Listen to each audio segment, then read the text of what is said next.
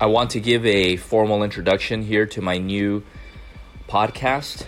This will be the first of many podcasts to come. My name is George Rodriguez, and I'm in business with my wife, Erica. And one of the reasons that we're going to be doing these podcasts is for education and informational purposes to everybody out there regarding the financial arena. Now, as you know, the money game is very important because most of the families, including us, at one point, were not really educated on the aspects of money and finances and how they work. You see, all we were taught in this life is how to make money, spend money, and pretty much get into debt.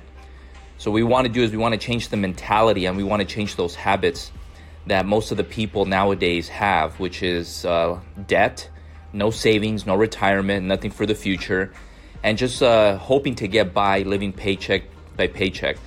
So this is something that we're going to focus on, and we hope that everybody enjoys these next upcoming podcasts because we're going to be giving you a lot of great information and a lot of useful tools that are going to help you and your family, not only in regards to finances, but in all aspects of life as well. Because let's face it, whenever there's a financial problem, there always seems to be other problems as well. So if finances are affecting your marriage and your family and your decisions, well, it's time to change and break those bad habits and time to adopt some new ones.